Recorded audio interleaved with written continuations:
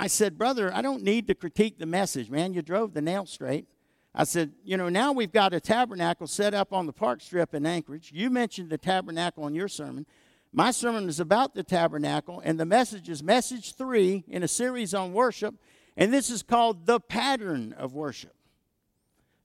God was so intricate that there must be thousands of examples in the Word of God of you could look at the life of one person and say that person is a type of Jesus, or this is a type of, you understand what I'm saying? The Good Samaritan, who he was a type of? All of us. The devil tries to beat us up and leave us on the side of the road for dead, and the Pharisee, the Sadducee, they can pass by. The law can't do anything for you. But Jesus would not pass that man up. Jesus is all about that man down in the road. Amen? So, having said all that, the Word of God is so full of these examples and these types. And the very first time I was ever exposed to a teaching on the tabernacle was in seminary. And I took an entire course on the typology of the tabernacle. It's been with me all these years. So when we were going to talk about worship, I knew we were going to have to go here. We were going to have to go to the tabernacle. We were going to have to go to the temple. We're going to have to ask some questions. Why did God set it up the way he did? He set it up the way he did so that people who were carrying the shed blood of these innocent animals in, sprinkle them on the mercy seat, that was a real serious job they were doing. And what happened to them if they didn't get it right? They dropped dead, right? So, the preparation that they went through to be able to enter there and not die is actually the steps that we go through, spiritually speaking, to get ready to enter into the presence of God and worship the Lord. By the way, thank you for reaching out to God today. It encourages us up there on the platform, and I just say thanks. I appreciate that. Now, I want you to turn with me to Hebrews chapter 9. We're going to read the first 9 verses. And God's going to move us a little closer in worship. Can you say amen? Hebrews chapter 9, verse 1. Hebrews 9, verse 1. I still hear pages turning, so I'm going to hold up here. I'm going into a holding pattern. I'm going to back up so that my brother William can see me without getting a crick in his neck. Thank you, brother. God bless you. All right, now, Hebrews chapter 9, beginning with verse 1. Now even the first covenant had regulations of divine worship and earthly sanctuary. So why did I go here? Because the typology of the tabernacle, or the tabernacle that's in the wilderness, says, now even the first covenant had regulations of divine worship and the earthly sanctuary. Divine worship and earthly sanctuary. Say that with me. Divine worship and the earthly sanctuary. One more time. Divine worship and the earthly sanctuary. For there was a tabernacle prepared, the outer one, in which were the lampstand and the table and the sacred bread. This is called the holy place. All right? I'm going to tell you later why specifically it's called the holy place. Behind the second veil, there was a tabernacle which is called the Holy of Holies, having a golden altar of incense and the Ark of the Covenant, covered on all sides with gold, in which was a golden jar holding the manna, and Aaron's rod which budded, and the tables of the covenant, and above it were the cherubim of glory overshadowing the mercy seat. But of these things we cannot now speak in detail. Now when these things have been so prepared, the priests are continually entering the outer tabernacle, performing the divine worship. But into the second only the high priest enters once a year, not without taking blood, which he offers for himself and for the sins of the people committed in ignorance. The Holy Spirit is signifying this, that the way into the holy place has not yet been disclosed while the outer tabernacle is still standing, which is a symbol for the present time. Accordingly, both gifts and sacrifices are offered, which cannot make the worshiper perfect in conscience. Now, what is that talking about? That's talking about the old way of doing things. Do you think that the children of Israel or the Hebrews, or the Israelites, whatever you want to call them, had trouble after Jesus Christ died on the cross for our sins and was resurrected from the dead. They didn't need to slaughter another lamb. They didn't need to slaughter another bull. They didn't need to slaughter a dove. They didn't need to do any of those things. But how hard do you think it was for them, even the Christian Jews, to give it up?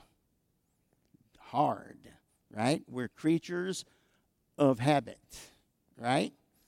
I remember a church that I was a youth pastor in Kingstree, South Carolina, and we sang nothing but hymns. As hymn books.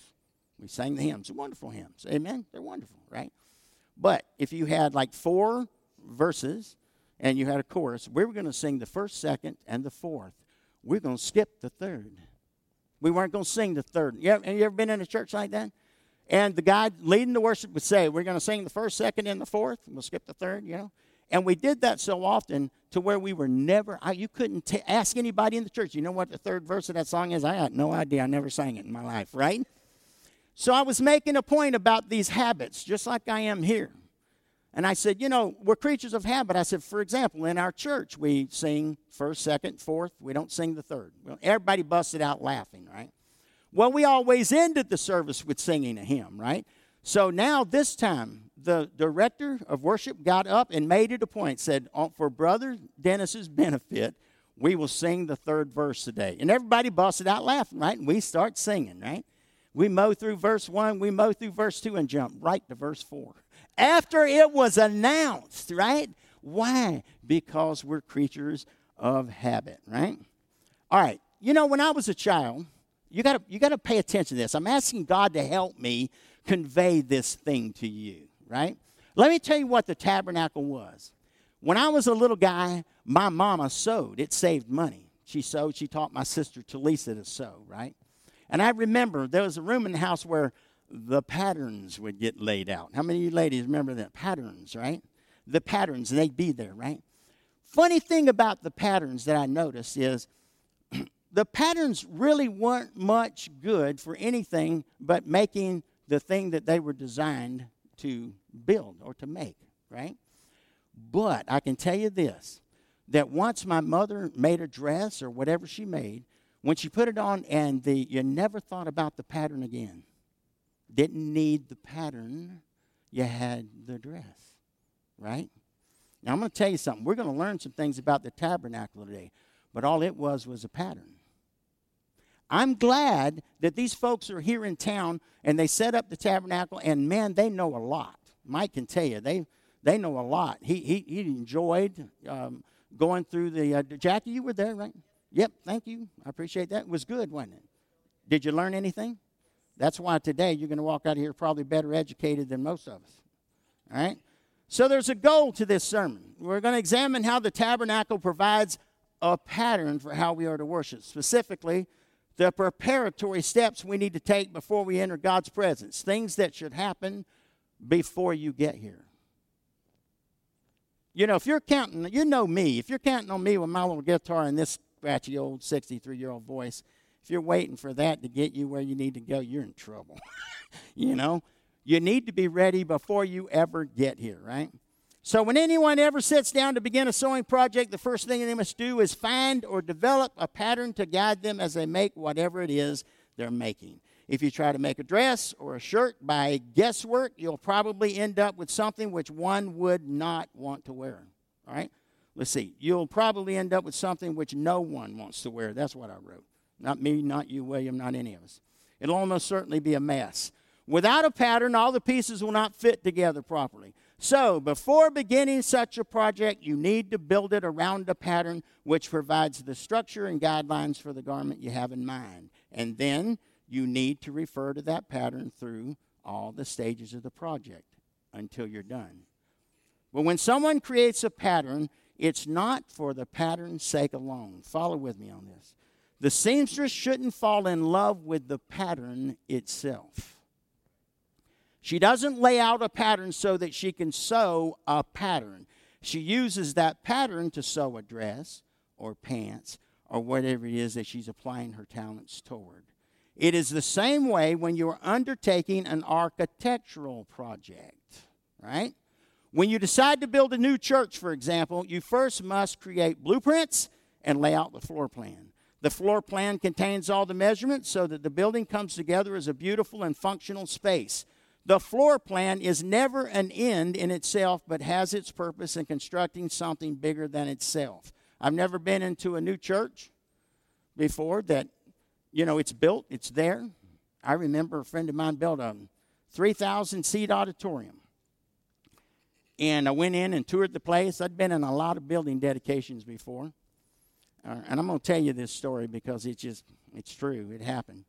I'm sitting in the sanctuary with my wife, and there's speaker after speaker after speaker. You ever been to a building dedication thing? Well, I decided I got to go out and take a little walk, right? So I'm out walking in a fan-shaped auditorium. I'm in this curved hall, and I think to myself, I might as well go to the restroom before I go back to the sanctuary. So I push this door open, and I step inside, and this church was fancy. It had an entry kind of I don't know what you call it, a little forum there, whatever, I don't know. Yeah. But I looked, and I'm standing, there's nobody in there. I'm standing there looking, I said, man, listen to these words carefully. This wallpaper sure is feminine looking. You understand what I'm saying? Now, my lightning fast brain didn't kick in and tell me. When they built this church, they did not build this room for you, right? It didn't catch on. So I pushed through to the next door, right? Much to my surprise, there was a little lady sitting there on this countertop, and she's feeding her baby. Now, I'm told you before I'm stupid, right? So I think to myself, what are you doing in the men's room? And then it dawns on me, and I freak out, right? And so I'm sorry, and I run out, right? So I go get my wife, and I say, we got to go. We got to go. She goes, what? I said, don't ask any questions. We got to go. I think the police are coming. So anyway, that room was not built for me. When they did the blueprints for that building, they didn't say, this is the restroom Carl Dennis is going to get arrested in right here, right? No. Here's my point. Have you ever noticed that you walk in here, one day they built this building, but you never see the blueprints hung up on the wall? They don't need the blueprints of this building anymore unless they need to find some plumbing thing or something, right? You don't need to display them. There's a map indicating missions outreach on that wall, not a blueprint for this building. Now, I'm trying to explain to you a little bit as we go along why that's important. Listen to this. The book of Hebrews explores the pattern for worship, the tabernacle. And it can be a challenging book to understand. The entire book can be hard to understand. Just like the day that Jesus died. You know that veil that separated the priests from the Holy of Holies in there where people died if they went in there? Man, it tore from the top to the bottom. It was over 5 inches thick. You know what they did right away? Set themselves at trying to sew it back together. That was their reaction. There was an earthquake. The veil was torn too, perfectly, top to the bottom, straight down. Let's sew it back together. No problem. Let's just sew it back up. Well, it's too late. The presence of God had escaped. Amen? All right. Difficult, challenging book. To properly interpret, we need to understand the Old Testament because Hebrews was originally written from the Jewish mindset for an audience of Jewish Christians who were confused about the relationship between the Old and the New Testament. And I'm going to tell you something. Those people still live today. And they're not just Jews. Jews and Gentiles. Amen? All right. Hebrews chapter 8, verse 4 and 5. I want to look at it again. Now, if he were on earth, he would not be a priest at all. He is with a capital H. So who are they talking about? Jesus. Now, if he were on earth, he would not be a priest at all, since there are those who offer the gifts according to the law, who serve a copy and a shadow of the heavenly things, just as Moses was warned by God when he was about to erect the tabernacle. For see, he says, that you make all things according to the pattern which was shown to you on the mountain. It was the pattern, right?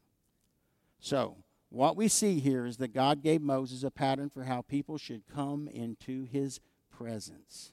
Let's explore what we can learn about God's pattern for worship from our passage in the book of Hebrews. All right, first point.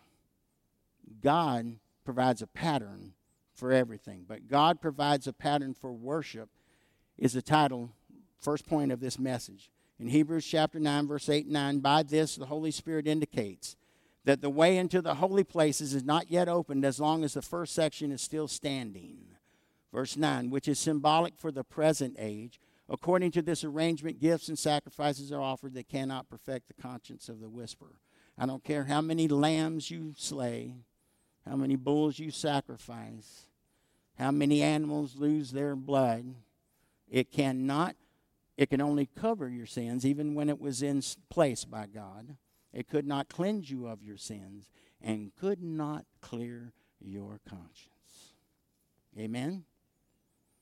Because when your sins are only covered and not cleansed, guilt remains. Right? See how complete the work that Jesus did for us was, though. Amen? If you're feeling guilty today about your past in your life, let Jesus deal with that. Cast your care of it over on him. Amen? All right, we got just a few bullet points here under one.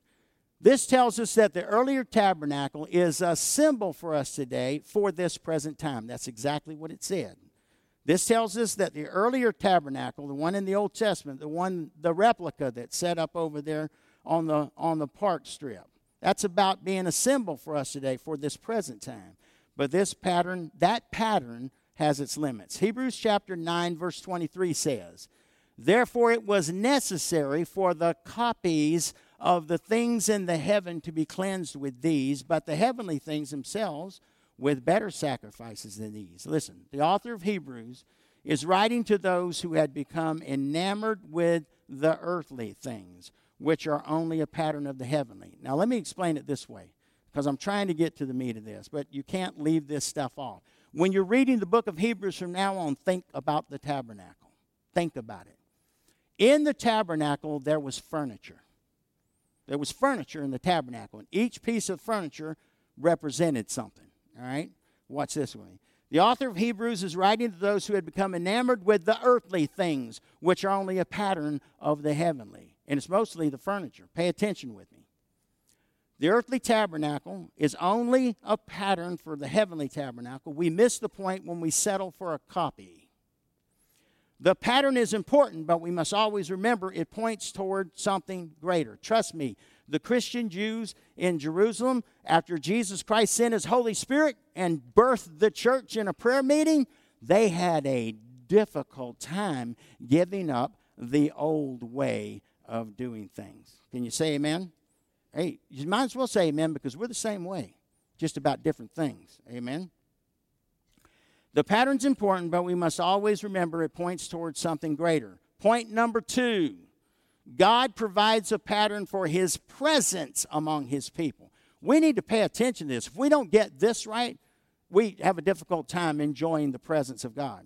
Listen to this. The tabernacle is where God resided in the midst of his people, so God gave Moses very specific instructions about how it was to be constructed. William, I need your help. Where did you say last week that the tabernacle is now, really? It's in us. It's in us, all right?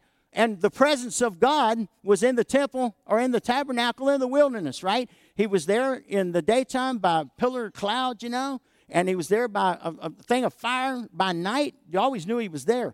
It's why many nations feared the children of Israel. They may not believe in God.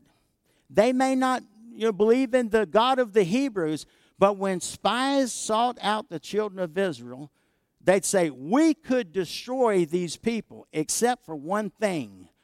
What is that in their midst?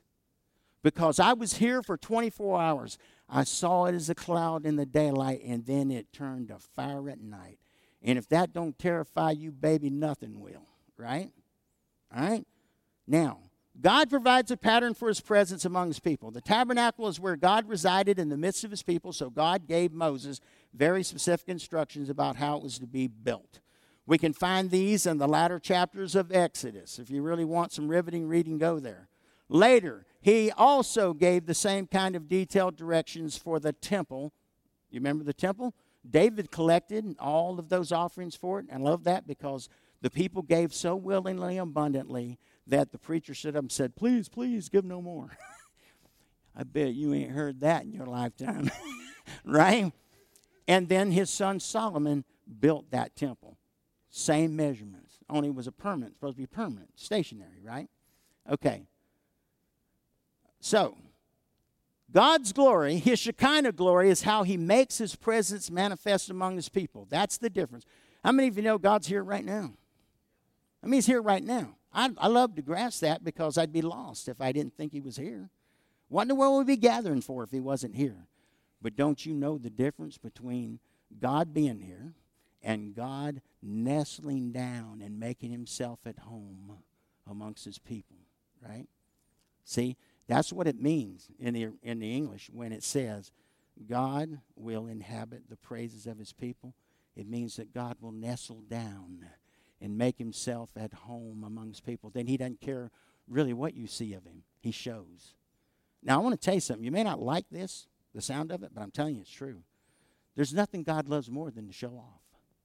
He can do it. He's God. We ain't going to hold that against him. Aren't we going to let God be God? Amen? Man, for God to show off in our services, that's what I'm living for, right? It don't matter then who your pastor is. It doesn't matter. You know what I'm saying? It doesn't matter that the sister 6 chairs down offended you or, you know, or the brother did this and said that or whatever. Let me tell you something. I'm a human being. I'm going to open my mouth sometime and I'm going to say things. And even if it's nothing but your perception, I'm capable of hurting you. I don't mean to. I don't want to. It's not my desire to do that, right? But I can do it. You know? God just comes in to make things better. And you know what? If he offends you, he don't really care. He's God, you know? But he doesn't go around offending people, not his children. Amen? He loves on them. Do you see me react when my daughter-in-law, my beautiful daughter-in-law brings my beautiful granddaughter in the room, how I respond to her? She melts my heart, you know? She can be having a bad day, and if Papa walks in, not always, I know that, honey, I know that. But oftentimes, what happens when Papa shows up? Full body smile. That's what I call it. Full body smile. I think about God every time that happens. What a gift she is to us. But I think about God. When God shows up, full body smile. Amen? We want him, right? We want to see that glory for ourselves, not be told about it secondhand. Amen? Which is why worship is so important. If we explore the elements of the tabernacle, we'll learn more about how we should come into the presence, or into God's presence. Point A under 2, piece of furniture, the brazen altar. Is that available? Point A, the brazen altar. Let me tell you what that represents while Nathan goes fishing. And if it's not there, it's my fault. Operator error is what we'll call it. After all, it's a computer. Point A, the brazen altar. That represents confession. The first thing you come across when you entered the tabernacle was the brazen altar, which was the most prominent piece of furniture. After all, it was the first one you came to, right? This was a place where animals were sacrificed and their blood was shed. If you didn't stop to make an offering, you could forget about arriving in God's presence. You weren't going to do it. Remember that. Remember that carefully. To get into his presence, you're going to have to come through the blood, right? What did I tell you the other day? Praise and worship is for the child of God. It's not for the unsaved. Amen? The unsaved, they don't know nothing about praise and worship, really, right? They could care less. They couldn't care less. It's not humanly possible for them to care less. That's how I'll put it, right? Because they don't know him. They don't know anything about wanting to be in his presence, but we do. Amen? If you didn't stop to make an offering, you forget about arriving in God's presence. To get into his presence, you're going to have to come through the blood. The guilt of sin must be removed. Unlike in the tabernacle in the Old Testament, it was covered. It was not removed. Amen? But if you worked hard and you got all of it right, when you died, you get to go to Abraham's bosom and wait for Jesus to die on the cross for your sins. That was the best they could hope for. Amen? And when Jesus died on the cross for their sins and was raised from the dead, all those people were raised with him. That's why many dead people were seen in Jerusalem on the day of the resurrection of Jesus Christ. Because you know why? He went and got them and took them with him. Hey, dig around, sister. It's in the Word of God, right? Go look at the resurrection of Jesus Christ in the Gospels, and you'll see these things happened. They happened. You know, that's the thing I love about the Bible, Melinda. When you talk about the Bible, I think of myself as an attorney in a courtroom, and I'm convincing the jury of the truth that's in the Word. But I can't get anywhere with the jury if they don't believe in the book. I can't convince them of anything if they don't believe in the book, right? All right. The high priest would lay hands on the animal to be sacrificed, and the people's sins would be imputed to it. So our sins must be dealt with before we enter into God's presence. Now, I'll tell you, I've been in places where the presence of God was so thick and so heavy that the unsaved were so deeply affected by it, they had to yield to it. God wasn't forcing anything on them. But I'm telling you, when the Spirit of God is really there, human flesh cannot cope with it and stay the way they were when they entered the door. Even if they don't yield to it to the point where they give their heart and life to Jesus, they're never really quite the same. No one who's ever been in the presence of God has ever really been quite the same. Can you say amen? Watch this. We're still talking about the brazen altar, confession. Confession of our sins is our brazen altar today. In Proverbs chapter 28, verse 13, it says, whoever conceals his transgressions will not prosper. Look. That's why I talk about everything with God. I talk about everything with him. I've learned that the sin part, I'm not to worry. I'm to pray about everything, right? God cannot give me peace about that unless I know that I know that I know that I know he's dealing with that thing. That's how you give it to God. Amen? You have to give it to God and let him help you outpace it, walk away from it, for it to be out of your life. And it has to take a lot of trust in God. Amen? It takes a lot of trust in God. Proverbs 28:13, whoever conceals his transgressions will not prosper, but he who confesses and forsakes them will obtain mercy. You will get mercy. Amen? God will not leave you that way. Don't let the devil beat you up over those things. Just keep going to God with it. Amen? And then ask God by the power of his Spirit to help you leave it at the altar. That's where things die that are supposed to die. In 1 John chapter 1, verse 7 and 9, but if we walk in the light, as he is in the light, we have fellowship with one another, and the blood of Jesus, his Son, cleanses us from all sin. If we say we have no sin, we deceive ourselves, and the truth is not in us. If we confess our sins, he is faithful and just, which means he's right to do it. Faithful and just to forgive us our sins and to cleanse us from all unrighteousness. You are not defeated. You're not beaten. You're not buried. You are not dead. Amen?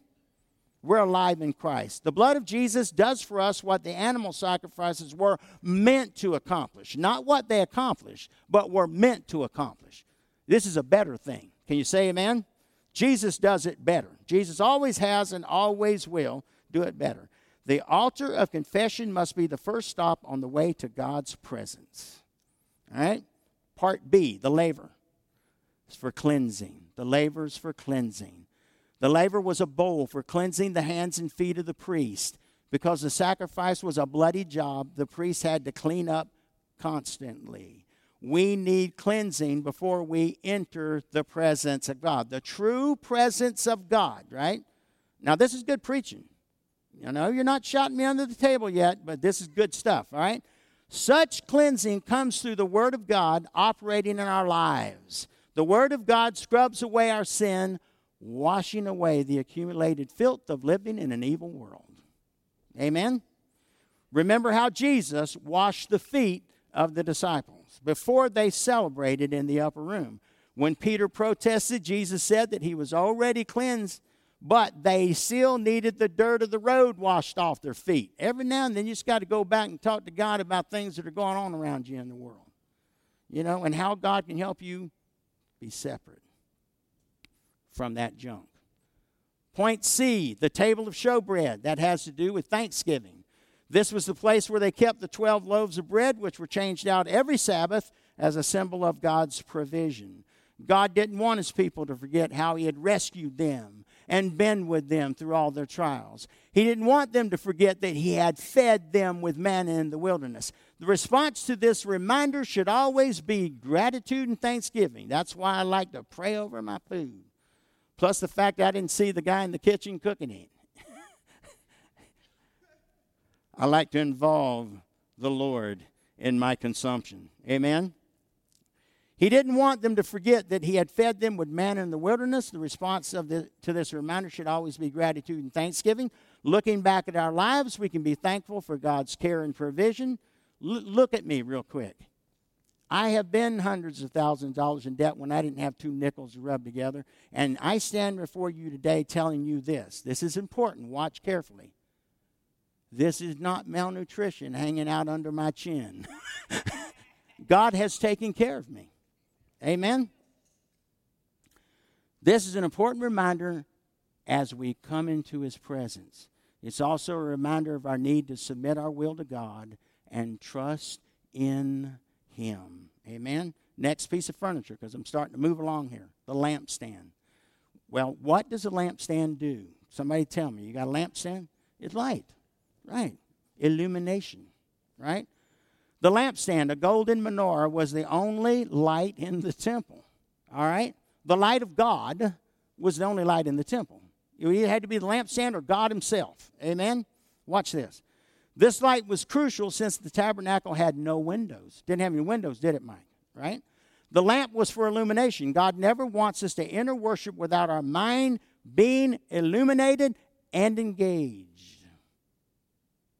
Don't come here to church blindly. Be prepared. Get ready. Amen? It's easy to blame somebody else for everything that's going on. Maybe it's time we hold up the mirror. Take a good look. That guy looks familiar. Right? All right. The lamp was for illumination. God never wants us to enter worship without our mind being illuminated and engaged. It isn't just about emotions. It's not just about emotions. Our minds sometimes wander during worship. Amen? Preach it, brother. So it is important that we keep allowing our mind to be illuminated by God's light, right? 1 Corinthians chapter 2:16 says, God wants to give us the mind of Christ. Boy, that'll help. Amen? We read these things and we think, well, how does he want to do that, Look, do you talk to God about it? It's a good thing to talk to God about what he said in his word. You know what it is? Oh, you're interested. You understand what I'm saying? If you don't, he knows you're not interested. You don't read the word of God. You don't feed on the word of God. You don't know the right questions to ask, right? All right. The main way we are guided is through our mind. That's where God starts. Have you ever been sitting there and something came in your mind and you go, I know that didn't come from me. I'm not smart enough for that, right? But God put it there by the power of his Spirit. Amen? All right. Hebrews chapter 13, verse 15 tells us that we are to offer up sacrifices of praise. That means you do it on purpose. Our praise is a declaration of God's person and character. In Acts chapter 16, Paul and Silas were in prison, but it was through raising their voices in praise that their freedom and deliverance came. But Pastor, you don't know what I'm going through. Well, first of all, let me just say you would be surprised. I'm breathing too, right? I know what you're going through. I may not have all the particulars of right this exact moment, but the answer is still Jesus Christ. Always has been, always will be. If Satan has you locked in chains, praising God is the way these chains can be broken. It's the only key.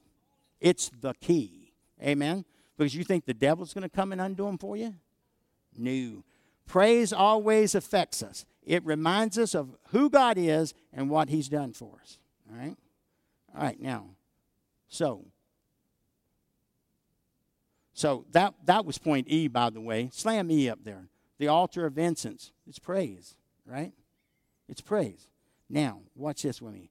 It is so easy for me to stand up here and say, well, Pastor preached a sermon on the furniture in the tabernacle, And you can sit there and ask yourself this. And this is what I did. I said, Father, we've talked about the furniture and what it represents.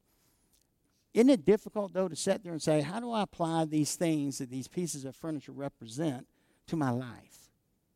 Where's the how-to in that?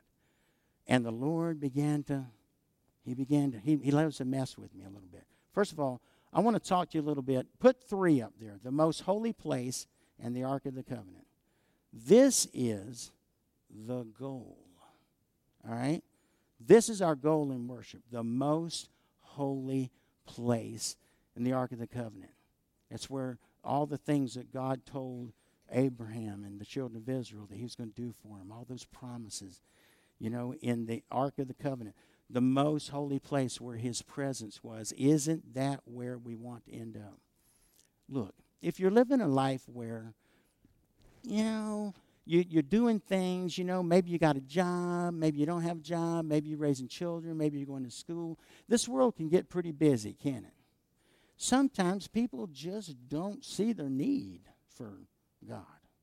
But I'm telling you, you ever get in that place, you get into the Holy of Holies, I'm going to tell you something. I thank God that he is the most addictive thing that has ever existed. God is addictive. You ever get into the presence of God? You ever met anybody say, I know I got this friend, they read their Bible every day. How do they do that? Read their Bible every day, and they pray every day. And not only that, they do it first thing in the morning. When their eyes come open, they go do this. Why do they do that? Why? Because they've been in the presence of God, and when they wake up in the morning, one of the first things that in their heart and mind, because he's addictive. He's addictive. He'll help you forget the troubles of this world, the pain of this world. He's that special. All right? All right. Wow. That's powerful. That just makes me happy. All right, watch this with me. I'm making sure I'm not leaving any of the, you don't want to leave the gold behind. Can you say amen? Don't want to leave the gold behind. We have to pass through confession, cleansing, thanksgiving, illumination, and praise to come into his presence. I'm going to say it again. Confession, cleansing, thanksgiving, illumination, and praise. That's powerful to come into his presence. That's under the most holy place in the Ark of the Covenant. Inside the ark was the law, and on top of the chest was a golden plate. 2 golden angels were on either side of the ark, and on the top of the ark was the mercy seat. It needed to be over the law. Amen. Here the priest would sprinkle blood which covered the laws that had been broken by God's people. All right, now, here's what I want to do with you. Listen to this. Here's where we're going to take a step here. I'm saying to Father, Lord, how do I help God's people apply this to their lives? Because applying furniture to your life, that just don't seem to cut it. It's hard to get the real vision. And watch what God began to do. Watch this. Point number 4. Listen to this. Jesus is our entry into the holy place. What if I prove to you in the Word? Something difficult when you start thinking about furniture helping you in it. No, but it's different when you start realizing that each one of the pieces of furniture was Jesus Christ. All along it was Jesus, right? He's the brazen altar. Why do I know that? 2 Corinthians chapter 5, verse 21. Listen very carefully. He made him who knew no sin to be sin on our behalf, that we might become the righteousness of God in him. Now that is that piece of furniture. That's the brazen altar. Listen to this. In John chapter 15, verse 3, we find out that he is the laver. You are already clean because of the word which I have spoken to you. Jesus is the brazen altar. Jesus is the laver. He's the lampstand. John chapter 9, verse 5. I am the light of the world. It's Jesus. It's not a piece of furniture. You don't have to get tripped up on it being a piece of furniture. It's Jesus. We know him. Amen. We just need to let him be Jesus in our lives. He's the altar. He's the showbread. Let's skip one. He's the showbread. What did he say? What did he say when the words start to come out of my mouth? I am the bread of life. That's Jesus. That's Jesus. It's more important than anything going on in the world. Amen? It's more important than anything that has your attention right this minute outside of him. Amen? All right. He's the altar of incense. Through him, then, let us continually offer up a sacrifice of praise to God, even when we don't feel like it. Amen? Even when you don't feel like it. Even when at first time you lift your hands to him, you don't believe it's going to bring the presence of God into your presence. Amen? Do it even if you don't feel it. Do it even if you don't think it's going to work. And let God surprise you. Let God, the God of the universe, his son that died on the cross for your sins, that had you on his heart and mind when they were driving nails into his hands and feet, right? Let him show you something. Let him show you something. Amen? He is the Ark of the Covenant. 1 John verse 1 and 3. Our fellowship is with the Father and with his Son, Jesus Christ. The Old Testament pattern is fulfilled in Jesus Christ. Used to do a radio broadcast in Jacksonville, Florida when I was just a teenager called Christ is the Answer. And it was, of course, the name of a large ministry, but it was the name of my little radio broadcast. Why? Because throw a question at me and find out if Jesus isn't the answer. I mean, you know what I'm saying? I mean, you're facing this. You're facing that. Well, you don't know what I'm going through. What does it matter? Jesus is still the answer. Amen? Jesus is still the answer. He is the one who John says became flesh and dwelt among us. The Greek word used there is that he tabernacled among us. He tabernacled. Am I lying to you today? Am I twisting something? Am I making something up? I mean, this is full of joy for me. It's full of joy. Amen? It's what's on the menu. Amen? All right. He is the one and only way into the presence of God. I am the way, the truth, the life. No one comes to the Father but through me. So you see, I didn't make any of this up. I told you about 5 pieces of furniture, that they had to go through to get into the presence of God, and Jesus became every one of them. Jesus became every one of them. It's not, we make it out to be something mystical when it's not that complicated. How much of your life are you giving to Jesus? Some people compartmentalize. I'm going to let him in here, but I'm not going to let him in here. Give it all to him. Amen? Let him have it. Let him have it. Then if it has hurt you and bothered you that other people in the kingdom haven't represented well, because we do that sometimes, we don't represent well, and make you not want, look, forget about them for a while. Start thinking about you in Jesus, because it matters. You and your future with Jesus, it matters. And I'm telling you, when the time comes and we stand before him, it's going to count. It's going to mean something. Amen? I told a person one time, they were arguing and fighting and all, and I usually don't debate with people. If they don't want to hear about Jesus, I try to force it on them. I mean, what good does it do to force Jesus on somebody? I said, but one day when you stand before him, man, you're going to.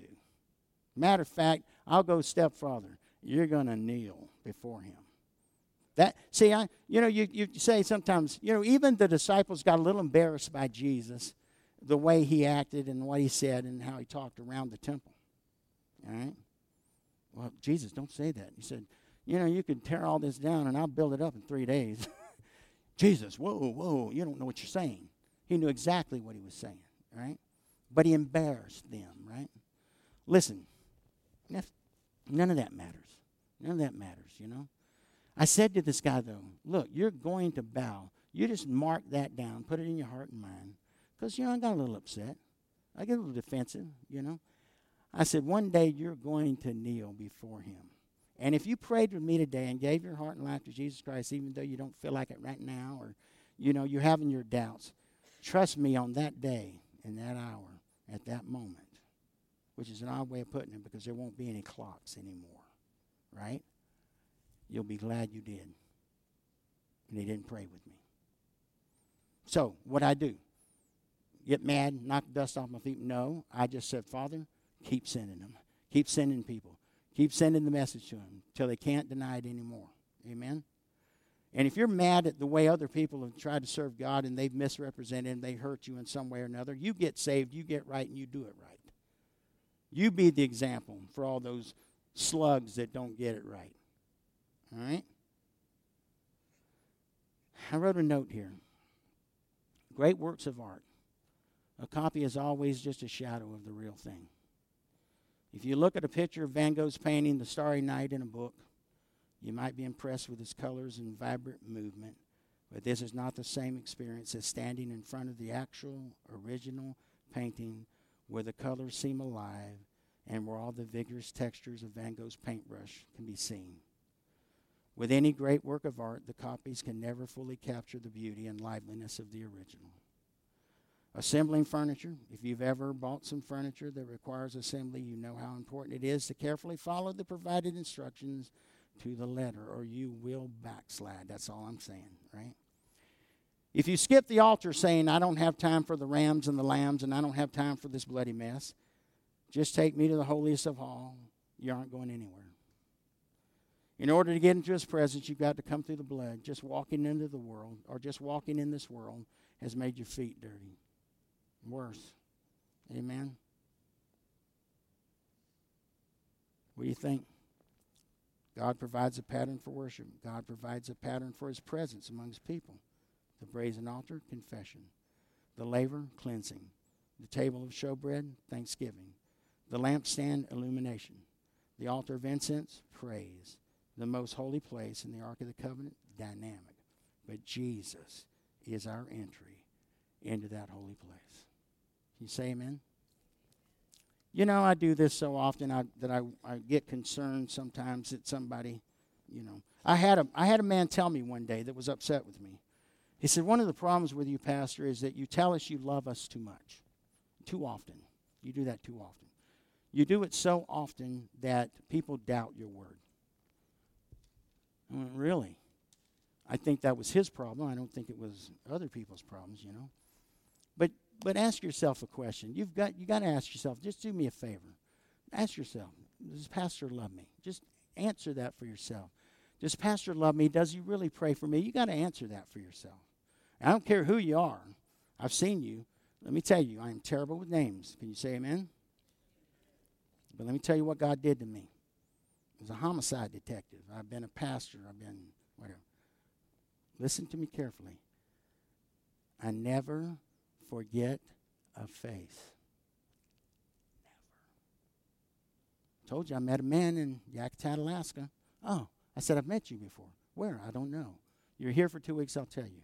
Told you the story. 2 weeks later, we're riding to the airport. I tell him.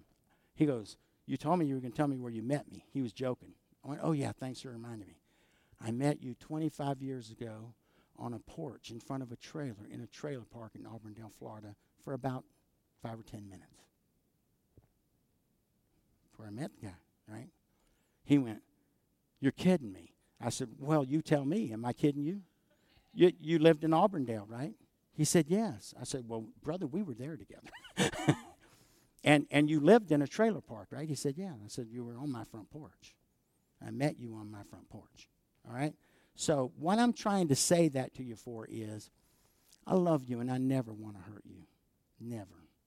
Never want to scare you. I never want to cajole you. But I am like Paul. I would like to convince everyone I meet that they need Jesus. Everyone needs Jesus, right? And then there's another side of that. If you need Jesus and you want Jesus, I can't sneak anybody in the back door. Now, and let me say this to you. I'm not trying to scare you, but I'm just trying to tell you what Jesus said, right? Jesus said, if you're ashamed of me, I'm going to be ashamed of you. And I'll not declare you before the Father. He'll deny you before the Father if you deny him. Say, well, Brother Dennis, that's pretty heavy-handed. No, it's just the truth, right?